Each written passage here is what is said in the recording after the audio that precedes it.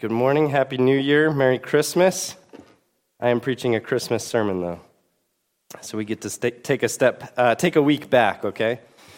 You can turn in your Bibles to the book of Romans. Just go to Romans chapter 1 for now. And you're probably thinking, Romans? It's a Christmas sermon. All right, before we get started, let's pray. God, we thank you that you are a good God and that we can sing these songs to you because you're good.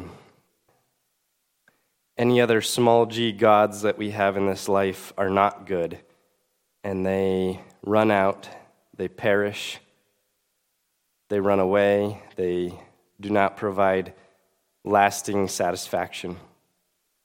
But you, God, are the one who give ultimate, lasting, pure satisfaction.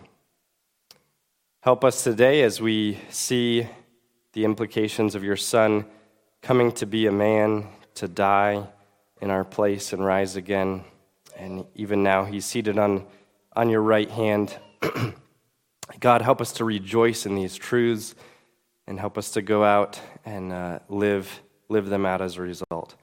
We pray this in Jesus' name. Amen. So what does Jesus' incarnation mean to you? What did Jesus' life on this earth do for you? Let's back up a step. What is the incarnation? You know, it's the part about Christ that we celebrate at Christmas. It's his coming, God the Son becoming a human. He became a man while remaining fully God, just like he has always been God forever in eternity past. The incarnation is the event that we celebrate this time of year, a week ago on Christmas Day. And even now, as you take down your tree, you can still celebrate these truths. The incarnation is the event that changed the history of the world, right? You look at our calendar year, it was started based on Christ's birth. So Christ was born roughly 2,023 years ago. Also, the Old Testament ends. There's a period of about 400 years of silence before we have the New Testament. And what does the New Testament come in with? It's the birth of Christ. When we think of the incarnation of Jesus at Christmas or Christmas, we often celebrate it, Christ coming to die for us. And while that is true, I also want to point out today that Jesus did not come just to die for our sins. He also had to live and perfectly keep the law that we could never keep. Jesus came to not only to die, but also to live so he could keep the law that we could not keep. Romans 5:19, you can see it on the slide above me.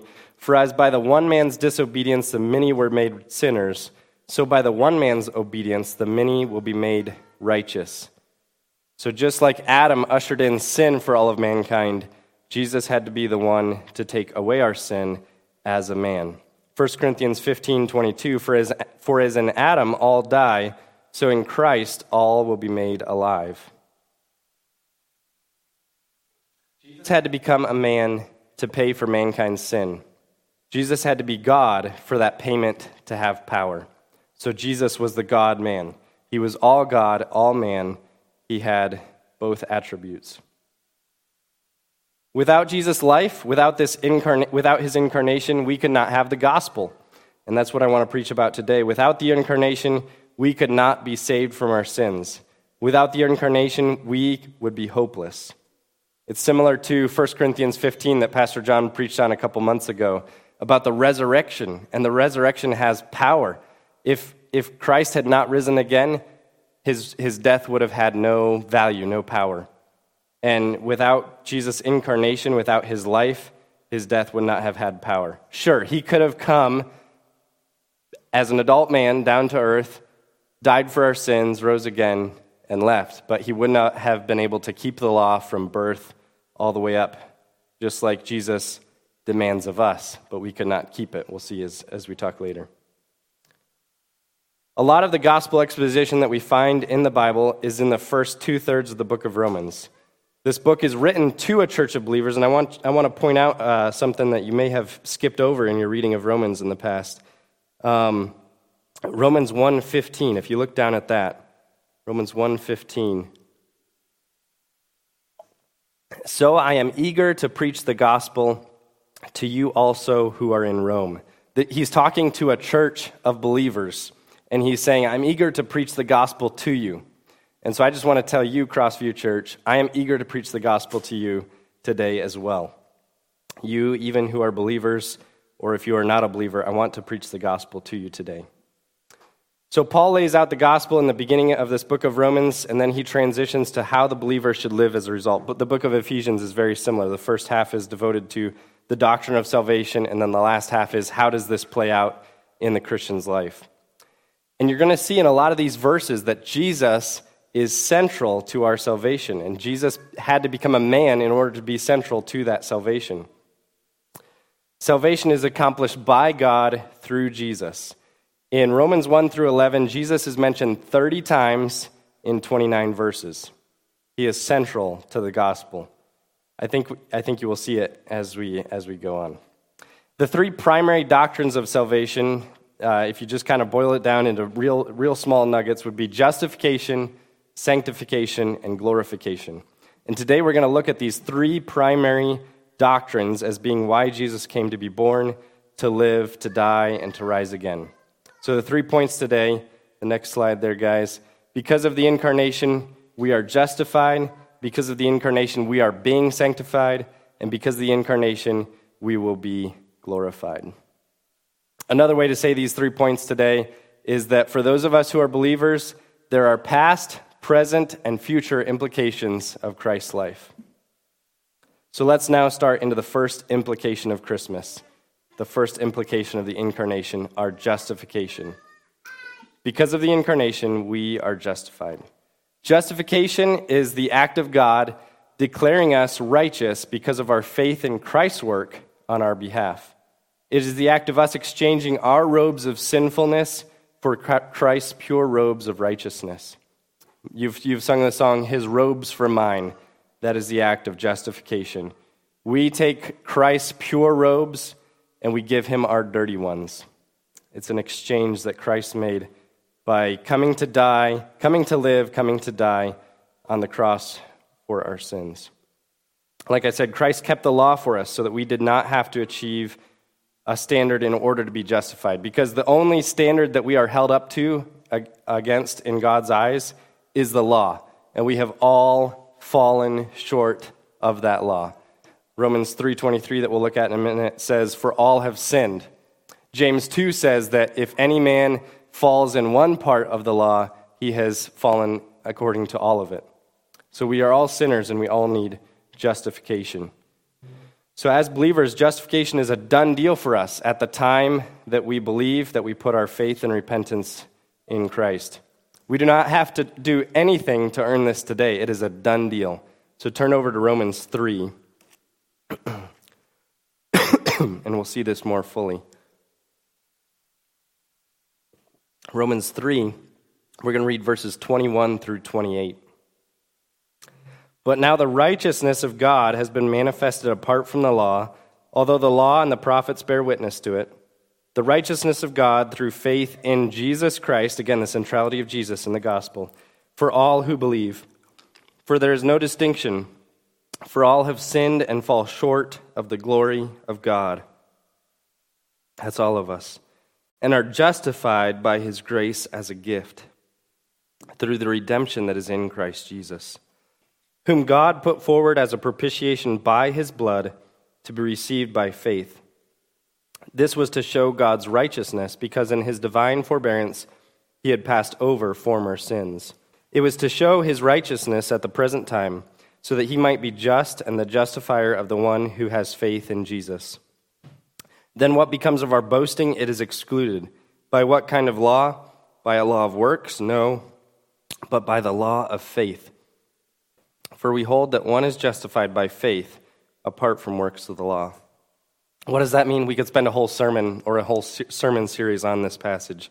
But essentially what this is saying is God's law had to be appeased. And we could not appease God's law because we could not keep it. So what had to happen is Jesus had to come, live, and die for our sins so that this law could be appeased. And notice it says God didn't throw away his justice to make us just, by, giving us righteousness that we could not appeal to. But God stayed just because he took his just wrath out on Christ for our sins. Also, because of the incarnation, Christ was also able to accomplish the following for us at the point of salvation in the past for those of us who have already believed. You see here above me, we are redeemed. You can see this in the chapter 6 of Romans, where it talks about how we are no longer slaves to sin. Jesus has redeemed us from the marketplace of sin to be slaves to righteousness now that we are believers. Galatians 4 and 5, but when the fullness of time had come, God sent forth his Son, born of woman, born under the law, to redeem those who were under the law, so that we might receive adoption as sons. Secondly, we are reconciled to God. Turn over to Romans 5. Romans 5, verses 8 through 11. But God shows his love for us in that we were still sinners. Pastor John describes this as while we were still shaking our fist at God, God loved us. He died for us. Since therefore we have now been justified by his blood, much more shall we be saved by him from the wrath of God. For if while we were enemies, we were reconciled to God by the death of his Son, much more now that we are reconciled shall we be saved by his life. More than that, we also rejoice in God through our Lord Jesus Christ, through whom we have now received reconciliation. Reconciliation is that act of God being at peace with us. How many of you have had something between you and another human being this past week, and maybe you still need to work it out, or maybe it's been worked out, but how many of you have had something between you and another person this week? Okay, and if you don't have your hand raised, you're probably lying. So all of us have these human interactions, right? And because we're sinners, we have to sometimes reconcile ourselves with each other. We have to say, hey, I'm sorry. Will you forgive me? Yes, you're forgiven. And Christ made that reconciliation between us and God. The highest authority in the world between us, we are now reconciled because of Christ's work. Next, we are also adopted. Romans 8:14 through 17. Romans 8:14 through 17. For all who are led by the Spirit of God are sons of God. For you did not receive the spirit of slavery to fall back into fear, but you have received the spirit of adoption as sons, by whom we cry, Abba, Father. The Spirit himself bears witness with our spirit that we are children of God. And if children, then heirs, heirs of God, and fellow heirs with Christ, provided we suffer with him, in order that we may also be glorified with him. How much sonship does Christ the Son have? He is currently seated at the right hand of the throne of the Father.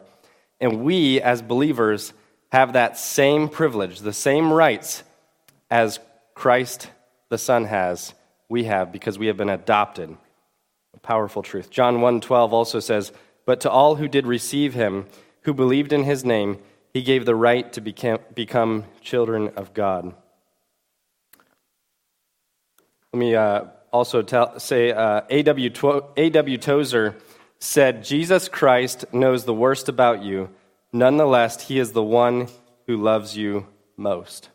Again, Jesus Christ knows the worst about you. Nonetheless, he is the one who loves you most.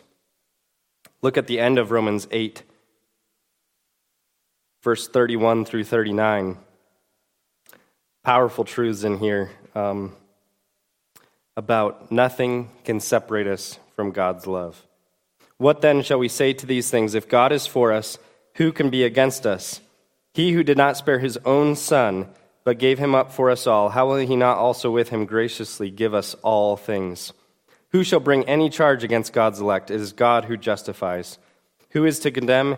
Christ Jesus is the one who died, more than that, who was raised, who is at the right hand of God, who indeed is interceding for us. Who shall separate us from the love of Christ? Shall tribulation or distress or persecution or famine or nakedness or danger or sword? As it is written, for your sake we are being killed all the day long. We are regarded as sheep to be slaughtered.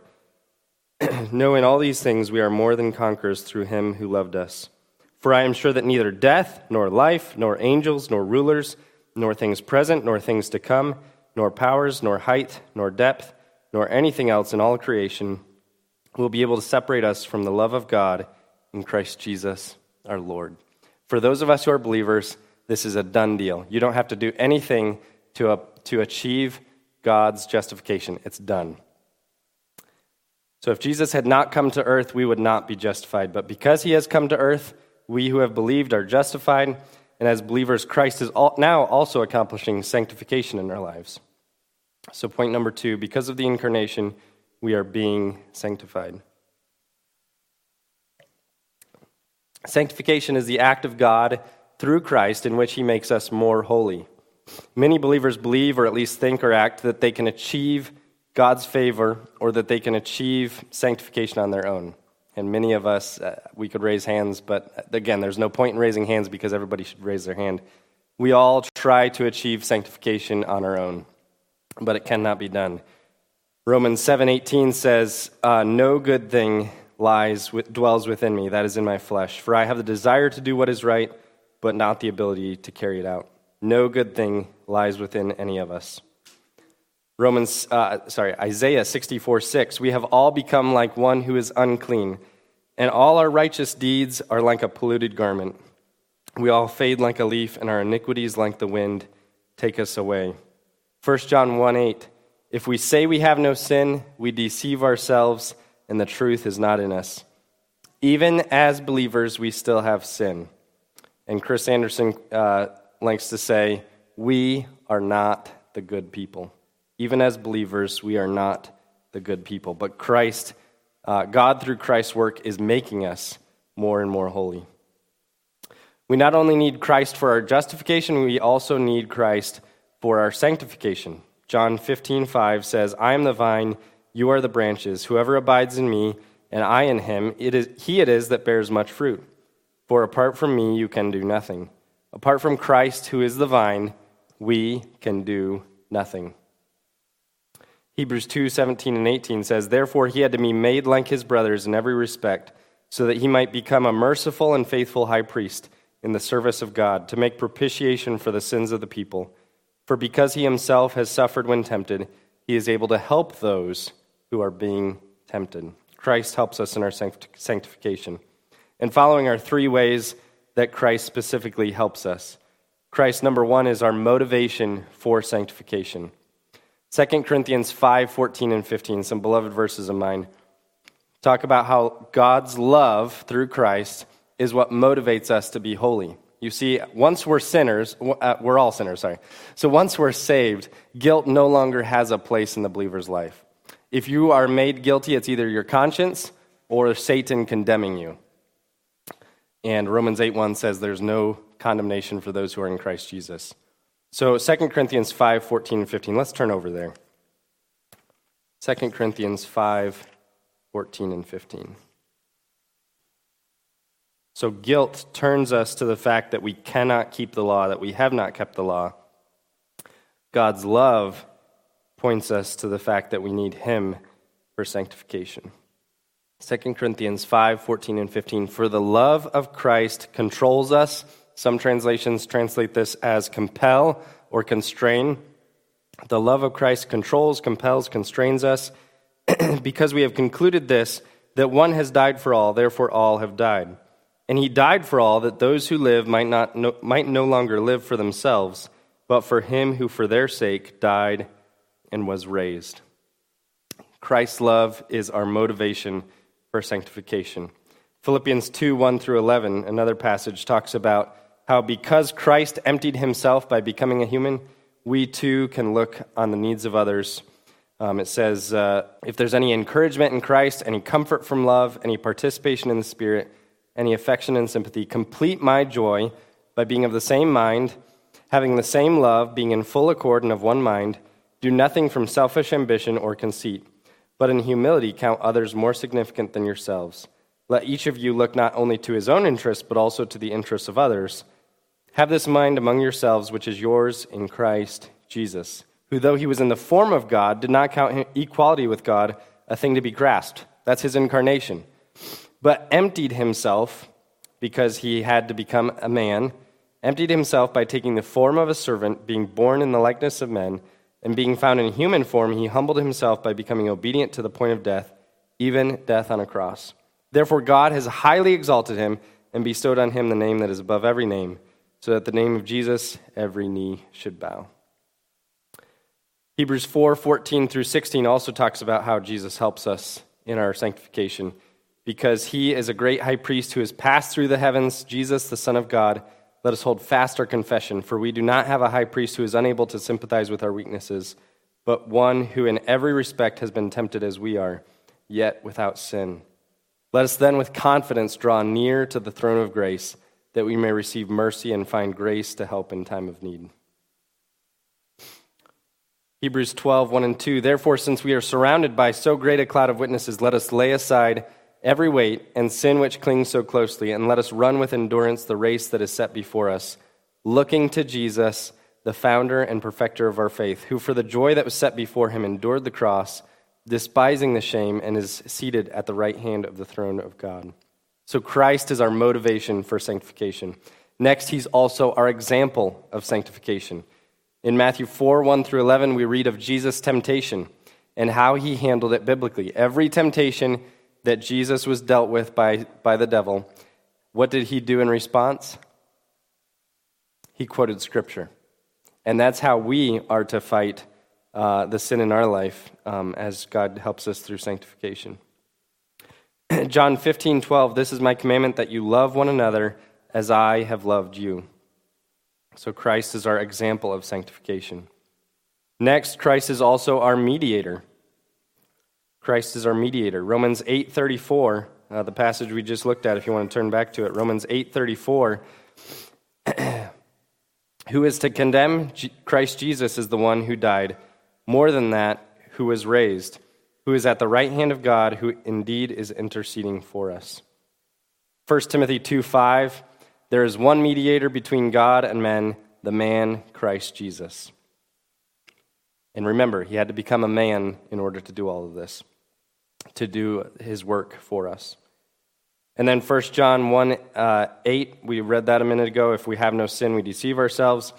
And then 1 John 1:9, the beloved verse that many of us cling to, if we confess our sins, he is faithful and just to forgive us our sins and to cleanse us from all unrighteousness.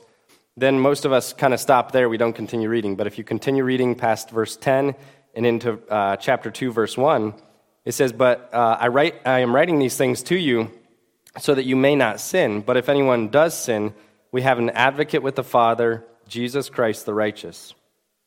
So Christ is our mediator. Christ also does the following things. He's with us. Matthew 1:23, a verse we quote a lot this time of year. Behold, the virgin shall conceive and bear a son, and they shall call his name Emmanuel, which means God with us. Christ is also with us when we are lonely.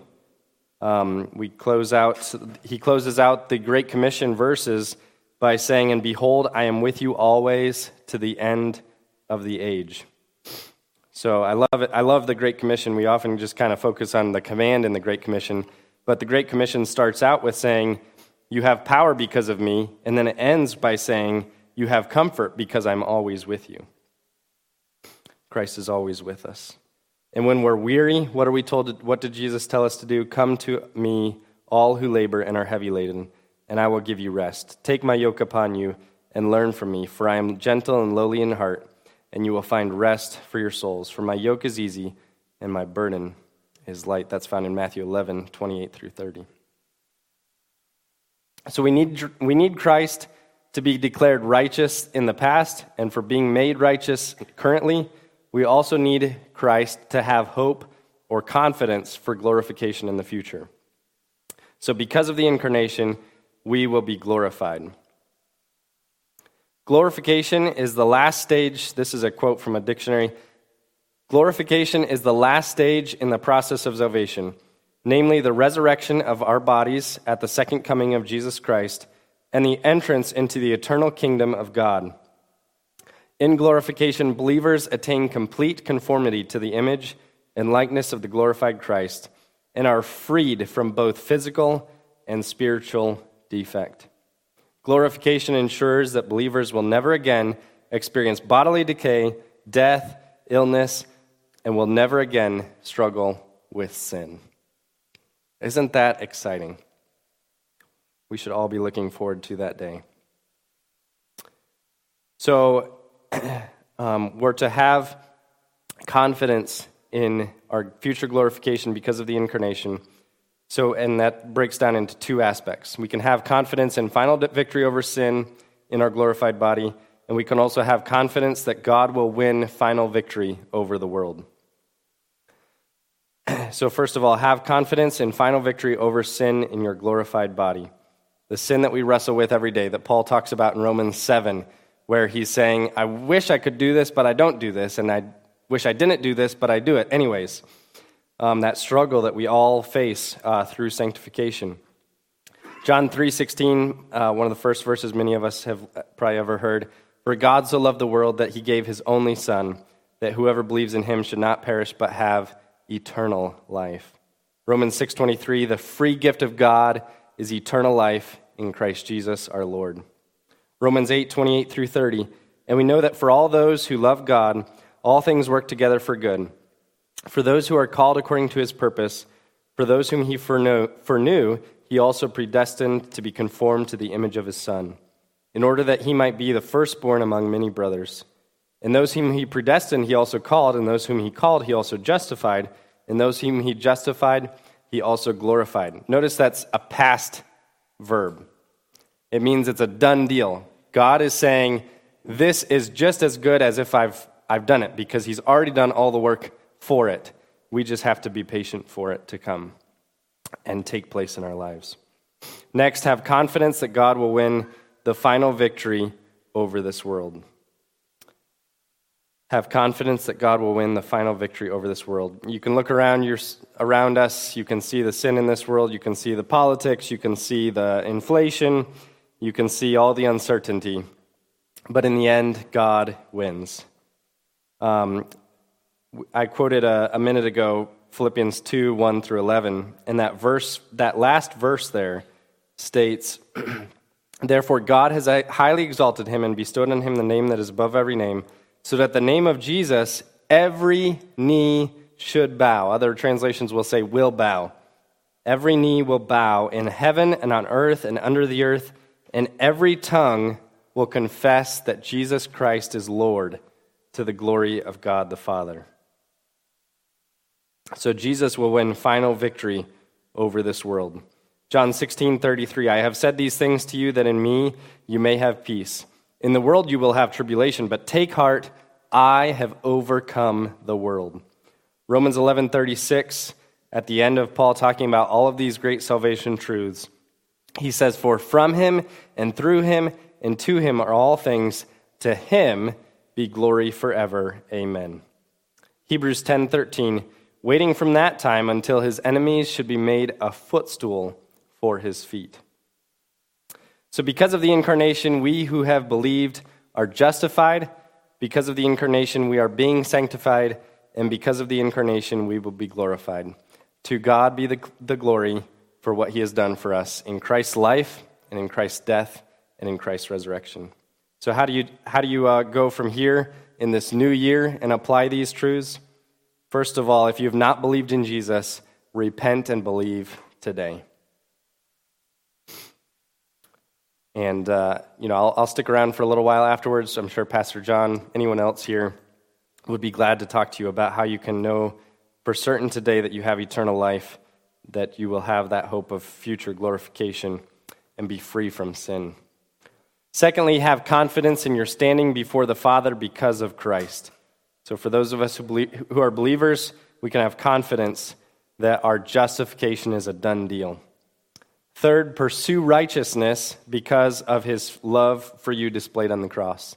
Don't pursue righteousness because you don't stand up to the law. No, you don't stand up to the law, but you're justified. You are declared righteous.